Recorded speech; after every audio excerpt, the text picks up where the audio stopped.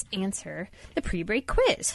So a 2017 survey of airline passengers commissioned by London Gatwick Airport found that 15% of men and 6% of women are more likely to do this when watching a movie on a flight. And Dion, we're coming to you.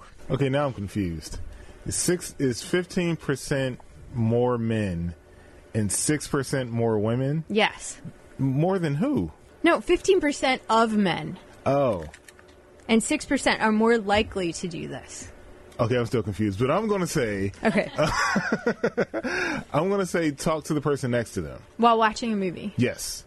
They're talking about the movie. Like, hey, I've seen this movie. Have you seen this movie? Even if they don't know them? Yeah. Do you do that, Dion? No. Not one of the 15%. Yeah, you're not one of the 15%. I'm not a statistic. I'm just going to say, I venture a guess that you get on an airplane, put your headphones on, and that's it. That's it. Yeah, see? That's my guess. And me too. I'm with you there. So, no, wrong. Michelle. There it is.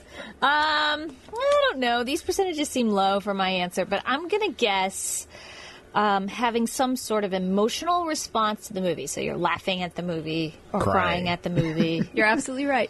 I am? Are you serious? Yes, look how surprised she is. Yes. Yes. Check you out. Yeah, you're more likely to cry when watching a movie on a flight.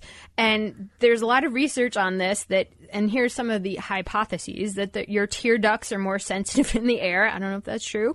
You're in a dimly lit cabin. You're stressed because of flying, so that makes you more emotional. There's a drop in oxygen. You feel helpless. So you're high. I guess. High in the air, Dion. Yes. But wait, yes, PG-13. I'm sorry. I forgot. PG-13. Yeah, that's PG-13 nowadays, I think. You're right. In most states. The ratings have changed. They've shifted. Watch some movies from the 70s, and it's very different.